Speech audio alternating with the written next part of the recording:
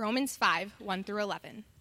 Therefore, since we have been justified by faith, we have peace with God through our Lord Jesus Christ.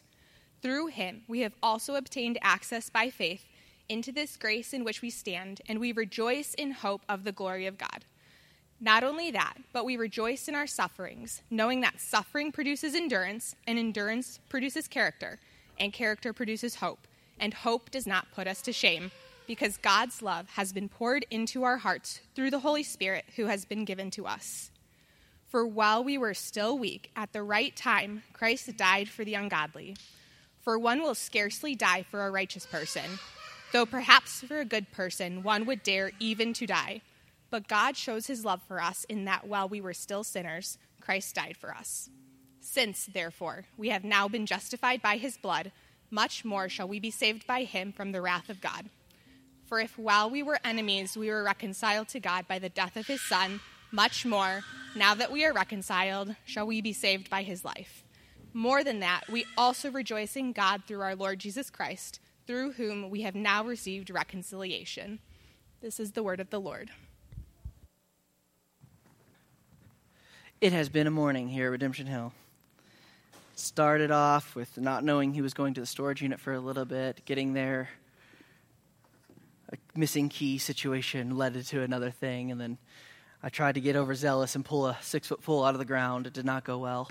Broke the pole in half. It has been just one thing after another, but it's been wonderful. And what a good morning for a sermon like this one, because this one is all about grace in the middle of darkness. Grace when everything just seems to not be going very well. And I would encourage you to turn in your Bibles to Mark chapter 14, verses 27 through 52. That's Mark chapter 14, verses 27 to 52, as we all settle in here. Well, we were out of town last week. We went back to around the parts where I grew up, which is around the St. Louis area. By God's grace, I actually got to meet up with some friends from college. And as crazy as it is, I can't believe this. It has been 10 years since I have been out of college. And 10 years later, me and these guys sat around together. We've had 10 years of adult life since that time. And one of those guys, he's a really introspective kind of person. His name is Kyle, and he asked us, what, if you could go back and talk to yourself in college, what would you have said? What have you learned in the last 10 years of life? What would you say?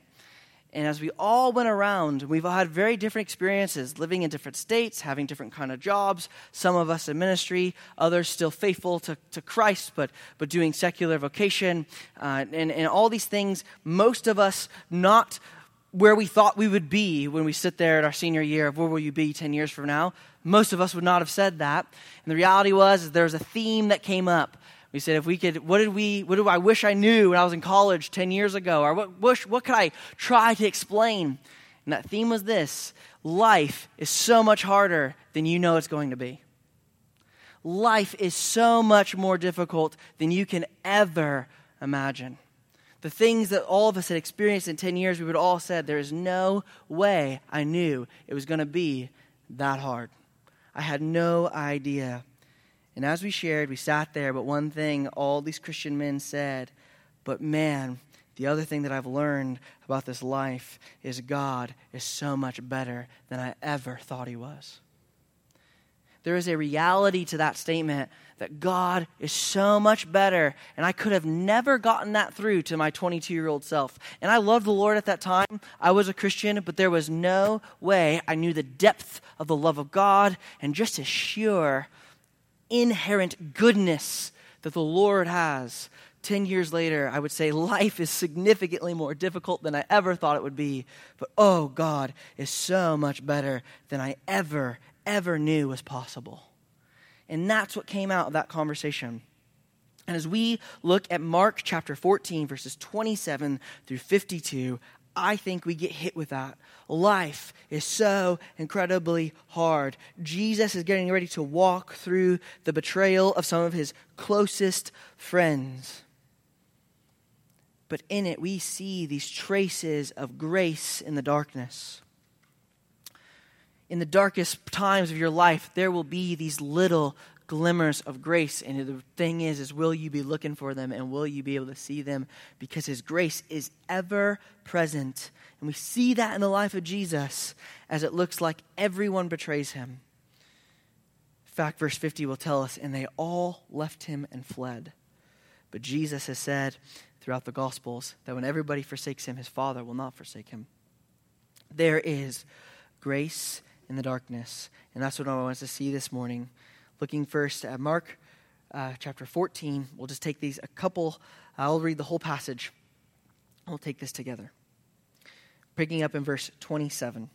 And Jesus said to them, you will all fall away, for it is written, I will strike the shepherd, and the sheep will be scattered. But after I am raised up, I will go before you to Galilee. And Peter said to him, even though they all fall away, I will not. And Jesus said to him, truly I tell you, this very night, before the rooster crows twice, you will deny me 3 times. But he said empathetically, if I must die with you, I will not deny you. And they all said the same. And they went to a place called Gethsemane. And he said to his disciples, sit here while I pray. And he took with him Peter and James and John. And he began to be distressed and troubled. And he said to him, my soul is very sorrowful, even to death. Remain here and watch. Going a little further, he fell to the ground and prayed that if it were possible, the hour might pass from him. He said, Abba, Father, all things are possible for you. Remove this cup from me, yet not what I will, but you will. And he came and found them sleeping. And he said to Peter, Simon, are you asleep? Can you not watch 1 hour? Watch and pray that you may not enter into temptation. The spirit indeed is willing, but the flesh is weak. And again he went away and prayed, saying the same words. And again he came and found them sleeping, for their eyes were very heavy, and they did not know what to answer him. And he came the 3rd time and said to them, are you still sleeping and taking your rest? It is enough. The hour has come. The Son of Man is betrayed in the hand of sinners. Rise, let us be going. See, my betrayer is at hand. And immediately, while he was still speaking, Judas came, one of the 12, and with him a crowd with swords and clubs from the chief priests and the scribes and the elders. Now the betrayer had given them a sign, saying, the one I will kiss is the man. Seize him and lead him away under guard. And when he came, he went up at once and said to him, Rabbi, and he kissed him. And they laid hands on him and seized him. But one of those who stood by drew a sword and struck the servant with the high priest and cut off his ear. And Jesus said to them, have you come out against me as a robber with swords and clubs to capture me? Day after day I was with you in the temple teaching, and you did not seize me, but let the scriptures be fulfilled. And they all left him and fled. And a young man followed him with nothing but a linen cloth about his body. And they seized him, but he left the linen cloth and ran away naked. This is a deep and dark kind of story. His closest friends are meant to be near him, to care for him, and they all flee and betray him. But what I want us to see is that there is a little bit of grace, just a little bit of grace creeping through the darkness all the way through.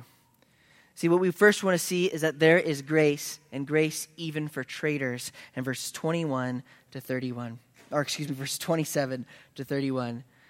See, Jesus is with them, and they had just finished up having the Lord's Supper. He institutes this thing. The Passover meal is finished. They sing a hymn together, which was a typical thing to do, sing from the Psalms at the end of the Passover meal. They've sang a song, and they come, and they are on their way to the Mount of Olives, as we can remember, as we've been studying through this passage. They're staying outside of the city, so they'll come into the city by day, and each night they'll travel out of the city. But as they are going there, Jesus tells them, before that, as they finish up that song, you will all fall away. And he quotes from Zechariah 13:7, and he says, I will strike the shepherd, and the sheep will be scattered. See, that passage that he quotes is pointing to the good shepherd who would one day come, the true fulfillment of this prophecy, that Israel had these other shepherds, these priests and Pharisees, these rabbis who were unfaithful to God, and they were using, and they were hypocrites. But Jesus was coming, he was teaching that he was the good shepherd, but it also emphasizes for us that the eye in that passage that strikes the shepherd, it is God himself. And we read last week in Isaiah that it said it was the will of the Father to strike him. From Isaiah 53, verses 10 through 11, that in this moment it is emphasizing and driving home, God is the one who will do the striking. Who is going to strike the shepherd? God is going to strike him. God's will is being fulfilled. These scriptures being fulfilled. And there's nothing that's going to stop that from happening.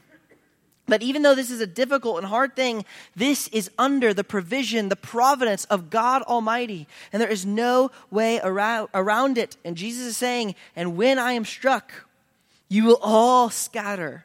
And you're all going to leave me. But then there's this little sliver of grace. In verse 28. But after I am raised up, I will go before you to Galilee. In John 21, it tells us that on the Sea of Tiberias, which is another way of saying the Sea of Galilee, that after the death of Jesus, and Jesus has had some appearances, and it's hard to get these storylines all together, but 7 of the disciples go out and they go back to fishing. If we remember from earlier in the Gospels, when Jesus called them initially to be his disciples, they were out fishing, and he tells them to what? Cast your net to the other side, and they bring in this big haul of fish. And I just want to think, in John 21, just try to put yourself in this situation. These guys are out in the boat, their Savior has died, things are not going the way they thought. He was coming in to kick the Romans out, he's going to be big and victorious, and it's a big, amazing thing, and he's dead. And they don't know what's going on, and so they go back to fishing, and they're there. And this guy that they put their hope in and their trust in, he's dead. Hope is dead. And they're far out and they're fishing and they're toiling. And all of a sudden from the shore comes this voice that says, throw your net to the other side. And they do it. When they do, they bring in this big catch of fish. And Peter, for whatever reason, he puts clothes on. I never get that. When I go swimming, I usually remove some clothing so I can swim a little better. But he's just he's so excited. And he does the typical Peter thing. He acts and then thinks later, and he puts on his cloak and he jumps into the water, and John's riding it, and he's like, I don't know why he did that, because we just brought the boat in, and he's like just trying to swim, and I'm not sure, I don't think he's like much of a Michael Phelps. He's probably not like butterflying to this, or he's just like doggy paddling with his wet cloak now on him.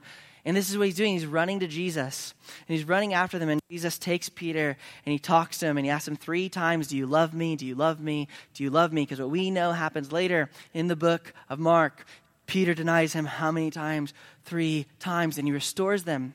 See, in this moment, Jesus is telling them, you're going to fail. You are going to fail. But listen, when I rise, I'm going to go before you in Galilee. And it's this glimpse of grace that even when we say, like Peter, that we know what we're going to do. Oh, if I have to die, there's no way I'll betray you. Man, even if all these other guys sitting around the table, I mean, what audacity. Like, they're sitting right there. Like, even if John doesn't stick with you because he's a wuss, I will, Jesus. And he doesn't. And Jesus is saying, Peter, you're going to be scattered. But when I rise, I will go before you. We were also this weekend, what took us out of town, we were at a wedding. And at this wedding, the couples stood and they wrote their own vows. And their vows were like every group of people who write their own vows. I mean, I promise to love you no matter what, yada, yada, yada, no matter what, know how bad it is. And I sat there as somebody who's been married for 8 years. And I'm not saying this cynically, I promise. But I sat there and I said, they have no idea. They have no idea what they just promised to do. They have no clue what they just promised. My poor wife stood there, dressed in white. I was clean shaven, significantly lighter,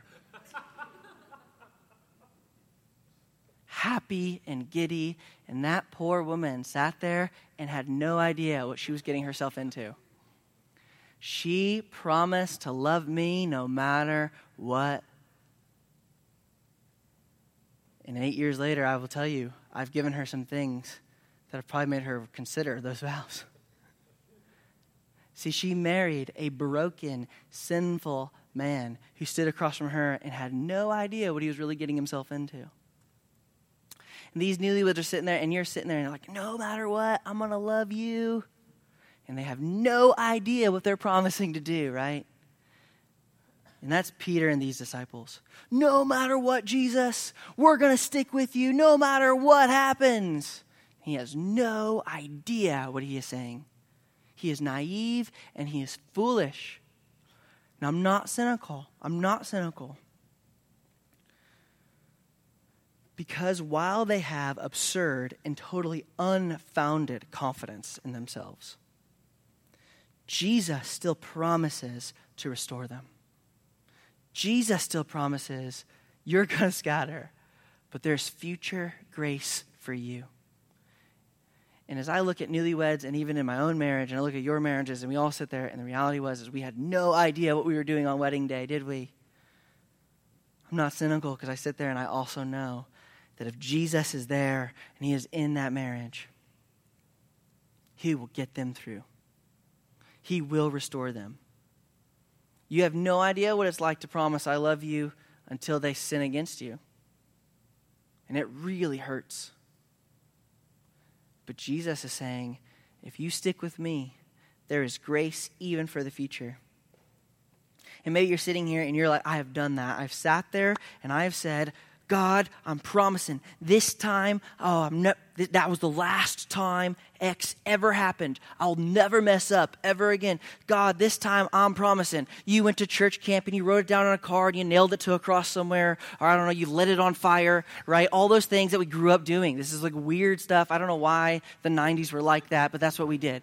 And we did it and we're like, this is the time. It's not going to happen. It's never going to happen again. And then you sit there and 2 weeks later, it happens again. And Jesus is saying, you have no idea what you're doing. You're so naive. You have absurd and unfounded confidence. But here's what I want you to know. Resurrection comes. Resurrection is in your life. You're a new creation. What was old will die and the new will rise up. And he's saying there's future grace for you every single time.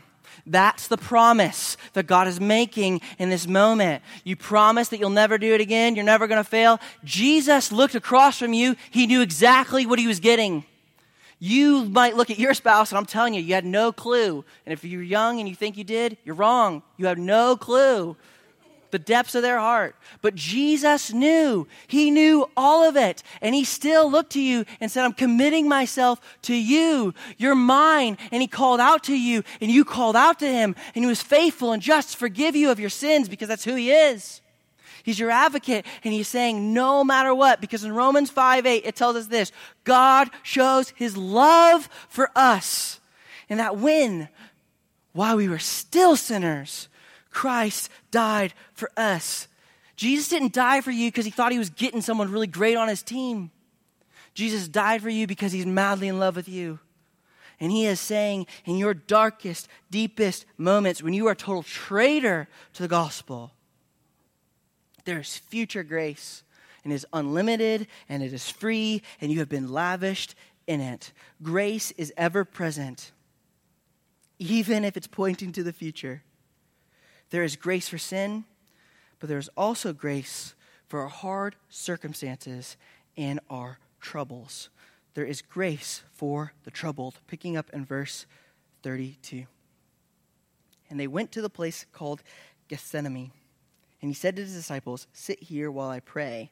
And he took with him Peter and James and John and began to be greatly distressed and troubled. Stop there just for a quick second. So they go to this place, and it's an olive grove that's actually below the city. It's really just kind of this beautiful word picture that we have to see if you were reading this familiar with the territory. Because what you know at the end is Jesus is going to go up on a mount, that Calvary, like Golgotha, and he's going to give up his body. But it's below the city in a valley in an olive grove that he yields his will. He yields, not my will, but your will be done. It's this really beautiful story that God is weaving in where he's saying he's going to take Jesus low so that Jesus will be able to do what needs to be done so that he might be exalted high in the giving of his body. And he does that, and they bring him to this thing, and he says, sit here while I pray. And he takes with him Peter, James, and John. He tells them that he is distressed and he's troubled. He says, my soul is very sorrowful, even to death. I just want to take a quick little aside. Jesus is the perfect man. He does nothing wrong. And when Jesus experiences deep trouble and deep sorrow, what does he do? He prays to his Father and he gets his friends. He doesn't go sit in isolation. He brings people around him, and they're messed up people. They're massively imperfect, and they actually totally fail him. But he still does that. What a thing for us to know that the Savior of the world, the man who never sinned, in his deep distresses and troubles, when his soul is so sorrowful, it is even unto death. It's deep, bitter, horrific sorrow. He is saying, I need my Lord and I need my friends. And it's ironic because even these friends, these are the friends who are the ones who've made some really big promises. Peter is the one who has just said, even if they all leave you, I'll stay. I'll die even if I got to stay. But they all say that. But in Mark 10, if you remember, it was James and John who said, what must we do so we might sit at your right hand? And he says, can you drink the cup that I have to drink? We're going to talk about the cup here in just a second, the wrath of God. And can you be baptized in the baptism which I have? And they're like, yeah. And Jesus is like, no, you actually can't. You can't take this now, but you will. And he makes that promise in Mark 10. And we know that later they do. They follow in martyrdom. But right now, because Jesus was telling them in Mark 10, Mark 14, you're going to run away. He brings these guys who pledged allegiance.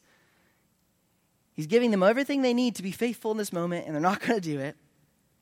But it's an amazing thing because even when his friends fail, we know that God never fails. And that's what he does, is he brings these guys around him. And then it says, and going a little further, he fell to the ground and prayed that if it were possible, the hour might pass from him. His soul is in such anguish, he's so distressed and troubled that he literally falls to the ground in anguish and prays. And when he does, he cries out in verse 36, and he said, Abba, Father, all things are possible for you. That word Abba, it's like he's saying, Dad. He's crying out in intimacy, Father, all things are possible. And he does what any reasonable person does when circumstances are just overwhelming. He goes to his good and kind Father and he says, remove this cup from me. Now we can listen, there are people in history who go to death with seemingly a lot more bravery than Jesus in this moment. Socrates, who's not a Christian, almost mocks death when he takes and drinks of the hemlock. What's wrong with Jesus? Why can't he do it? Because I don't think he's afraid of physical death. He's afraid of the fact that God is the one who will strike him, and the cup in the Old Testament is the wrath of God. Jesus is getting ready to experience something significantly more difficult than any physical death. He's getting ready to take on the wrath of God for all of the sins of the world. And he knows that's what he's supposed to do. He says, remove that cup, remove your wrath from me. But he doesn't stop there. In this moment of deep distress and anguish, as the perfect man, giving us the perfect example what to do in our circumstances, he says, yet not what I will, but what you will. What a thing to say. So often we just tag it onto our prayers. But not what I will, what you will. And it's almost just like a just in case you don't pull through. Jesus, when he says it, is saying, I want to submit my will to God. I want to submit myself to the Lord and to Christ. And he does that, and he finds his friends, and what are they doing? They're sleeping. Simon, are you asleep? Couldn't you not watch for 1 hour? Watch and pray, that you might not enter into temptation. The spirit indeed is willing, but the flesh is weak. And that happens then again. And what we see is that even when our friends fail us, Jesus will not. The hymn writer truly says in the song, what a friend I have in Jesus. What a friend we have in Jesus, and all our sins and griefs to bear. And what a privilege to carry everything to God in prayer. Oh, what peace we often forfeit, and oh, what needless pain we bear. All because we do not carry everything to God in prayer. In the midst of our circumstances and the difficulties of life, I'm not saying that God will relieve all of your problems just because you pray, but I do think there's peace that you forfeit because you don't run to Jesus and you don't run to the God. And he continues on because he tells them, and I think the amazing thing and the little bit of grace that we get for Jesus, even though that happens, and even though he does ask for a change of circumstance and it doesn't happen and he still submits himself to the Father, that Jesus is still doing this. And when he is talking to them in verse 38, he doesn't say, watch and pray so that I might not get betrayed. Watch and pray so that I don't get in trouble. He says, watch and pray that you might not enter into temptation. That is a man who has lived out the two great commandments, who loves God and loves people.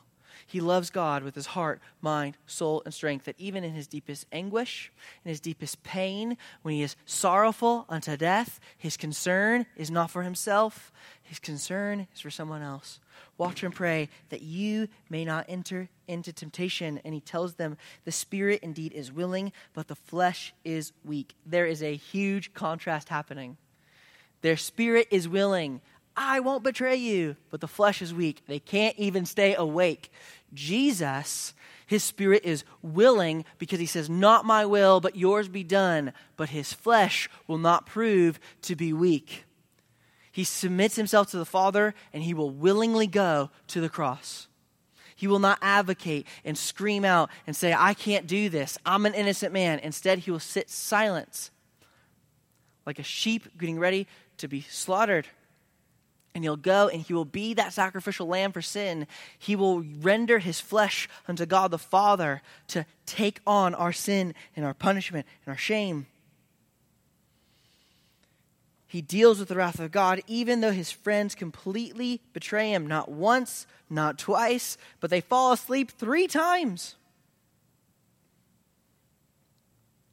And they're not ready. And if you look here, what I'm trying to say is I know you have circumstances in your life that are so hard, and all you want to do is, God, just take this away. Please remove this cup from me. I can't do it anymore. I can't keep doing this. And we cry out, and the circumstances don't change. And our friends aren't very good friends. We think to ourselves, what can I do? Psalm 73:26 says this. My flesh and my heart may fail,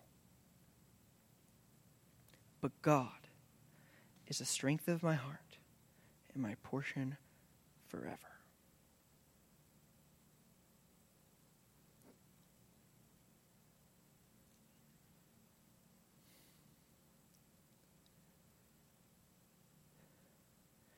In the midst of my difficult circumstances in life,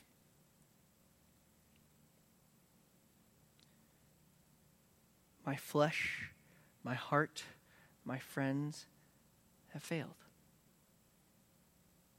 In different ways and in different times. But God is the strength of my heart and my portion forever. Everything else in this life may fail you, but God is promising he will never fail. Where does my hope and help come from? My help comes from the Lord, the maker of heaven and earth. That's who he is. He will not fail you. He will not disappoint you. Even if circumstances continue to get worse, because in Jesus' life, they're going to get worse. He's going to get betrayed, but that ain't the end of it. And we'll see that in the next coming weeks. But we're reminded that even in the midst of those hard circumstances, there is grace. There is so much grace. There's grace for traitors. There's grace for those of us in troubled times and difficulty. And there is grace for the shamed. Picking up in verse 43, finishing out in verse 52. All right, we're going to get the giggles out now because I want to get it serious later. A guy runs away naked. All right, you okay? Got it? I said it. Got that out. I think that is that's going to climax here in a second. But what I'm saying is that he's telling this story, and Mark starts to heap on some shame throughout these verses. He starts to say these things. He's saying, this is bad. This is really, really bad. This is really, really bad. And then he's going to get there. This guy runs away naked. Okay? And so that's what we will see. We walk through it. And immediately, while he was still speaking, Judas came, one of the 12. Now, we've been reading these passages like week by week. So it helps us maybe to say like, oh yeah, Judas, one of the 12. He has said this over and over again. Like nobody at this point in the story needs him to say, Judas, one of the 12. Like, who Judas is. He's like belaboring the point. Why? Because he's one of the 12. And Jesus is saying, listen, even criminals know. Nice. Awesome. If only that could have happened like 2 seconds ago. I tried to get everybody to laugh about the guy being naked. Candle. All right. It's okay. This is great. Shame. Anyway. That was awesome. Reset. He's one of the 12. I'll just say this now, too. Even criminals know that snitches get stitches. Right? Judas is a betrayer. He's a traitor. He's a snitch. He sells his friend out.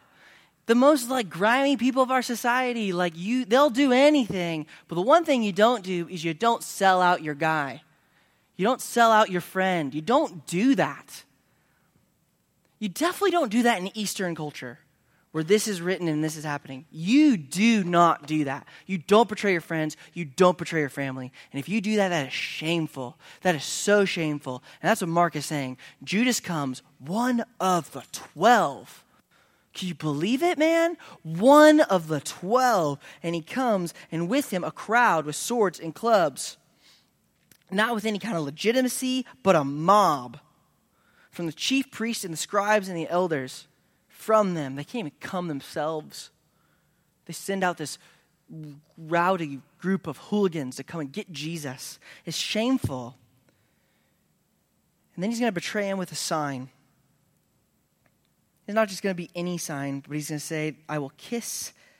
The one I will kiss is the man. Seize him and lead him under guard. Now, it was a lot more common for men to kiss each other in this culture. But it's not necessarily the kind of thing you do in every situation. They just had dinner together, right? In our culture, it must be like a hug. You can hug somebody when you see them, and you maybe haven't seen them for a while, 2 men will hug, or it's Sunday morning, so you hug. But at some point, during the day, you don't just keep hugging one another, right? It's I hug you again, and then I see you an hour later, and I hug you again. It's okay, this is a little much. Judas is rubbing it in. They just shared a meal together. They just had this intimate time together. It's an awkward thing at this point to come up and kiss him. It's he's pointing at him. He kisses him. He calls him rabbi and teacher. He is unashamed of something that he should be incredibly ashamed for. And Mark is helping us see that he's piling it on. There is this shame that is happening. And they laid hands on him and seized him. But it's not just Judas. See, even his disciples, at first, they betray even the way of Jesus. Instead of sitting and being with Jesus and trusting God, they run to fight and flight responses. We know from the book of John that it's Peter who does this. It says, but one of those who stood by drew his sword and struck the servant of the high priest and cut off his ear. That's not the way of Jesus. That's not what Jesus is doing. It's a betrayal of Jesus. Not to mention, he doesn't go after one of the guys with a club and a spear. It's a servant kid. Oh, tough guy. Be we're getting ready to go in a fight, and I'm I'll take the small one. And you're what are you doing? It's embarrassing. And that's what he does. And he goes and he cuts off this guy's ear. And in the others, we know that Jesus rebukes him for that. And when they can't fight, and Jesus tells them not to fight, we know they all then flight. And they run away. And the shame piles on as Jesus, in verse 48, he calls it out. He says, have you come out against me as a robber? With swords and clubs to capture me? During the daytime, day after day, I was with you in the temple teaching. You didn't seize me then, but let the scriptures be fulfilled. The reality, they're coming at night. Why? Because they're afraid of the crowd. Shameful, cowardly men and women do things at night. The shame and the cowardice that they won't do this in the midst of everybody in the daylight because they know what they're doing is wrong. And in verse 50, it comes to a head. It says, and they all left him and fled. And then we got the first century streaker.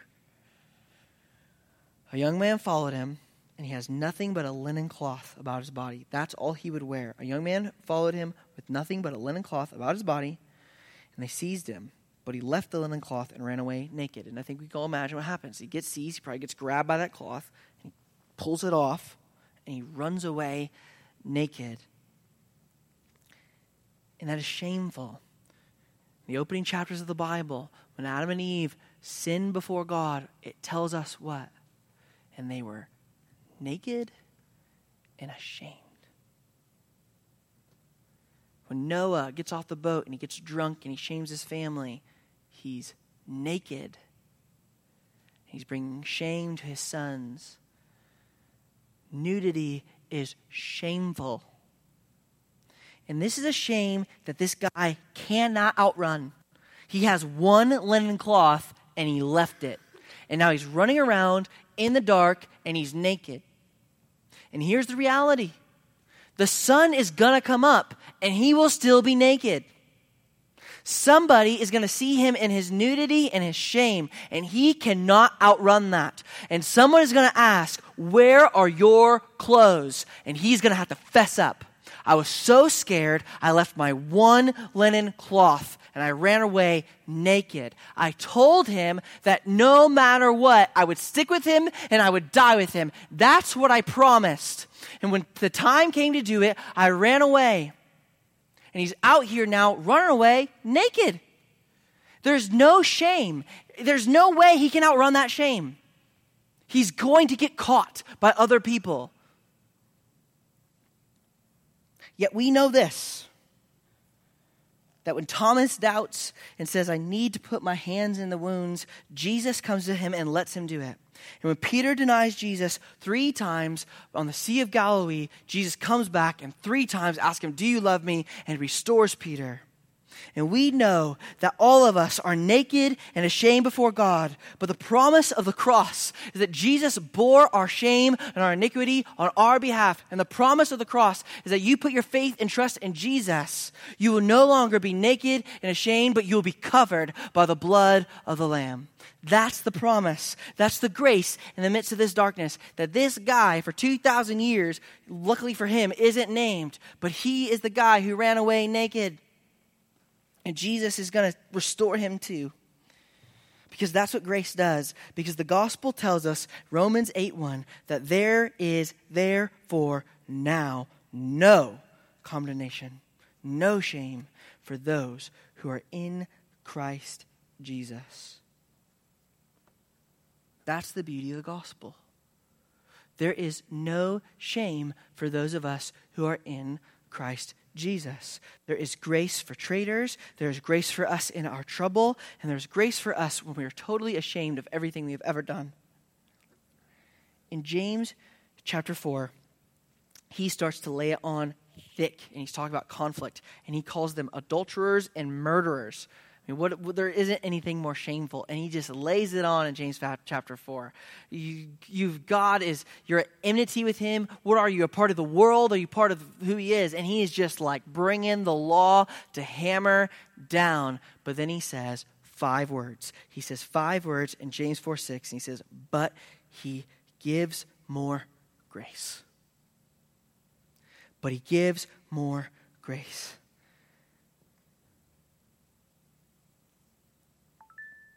You have personal failure in your life. Your personal sin, your personal shame, and you promised, you sat there, you walked that aisle, you did that thing, you made that, I'm never going to do this again, and then you did it again. He gives more grace. You're in the midst of hard times and you're saying, I don't know, I am sorrowful and I am distressed. I am so sorrowful, it's to the point of death. I don't think I can pick myself back up. I don't think I can keep doing this. I've never felt pain. My heart and my flesh have failed. He gives more grace. You're naked and you're ashamed. You've been found out. People now know. Oh, they know what I've done. What am I going to do now? He gives more grace. That's the promise. There is grace in the darkness. There is grace abundant and free for you. You cannot out-sin it. And while you cannot on your own outrun your sin and your shame, Jesus has promised to cover you. That if you place your faith and trust in Christ, you will be covered by the blood of the Lamb. Why? Because he took the wrath of God when he goes to the cross. And he'll cry out that it is finished, and it is finished. There's no more wrath to be poured out if you're found in Christ, because he took it all for you. And the guilt and the shame is gone forever. And Jesus promises to give more grace. So yes, 10 years later, after college, life is way harder than I ever thought it was going to be. But that promise has been true over and over and over again. He gives more grace.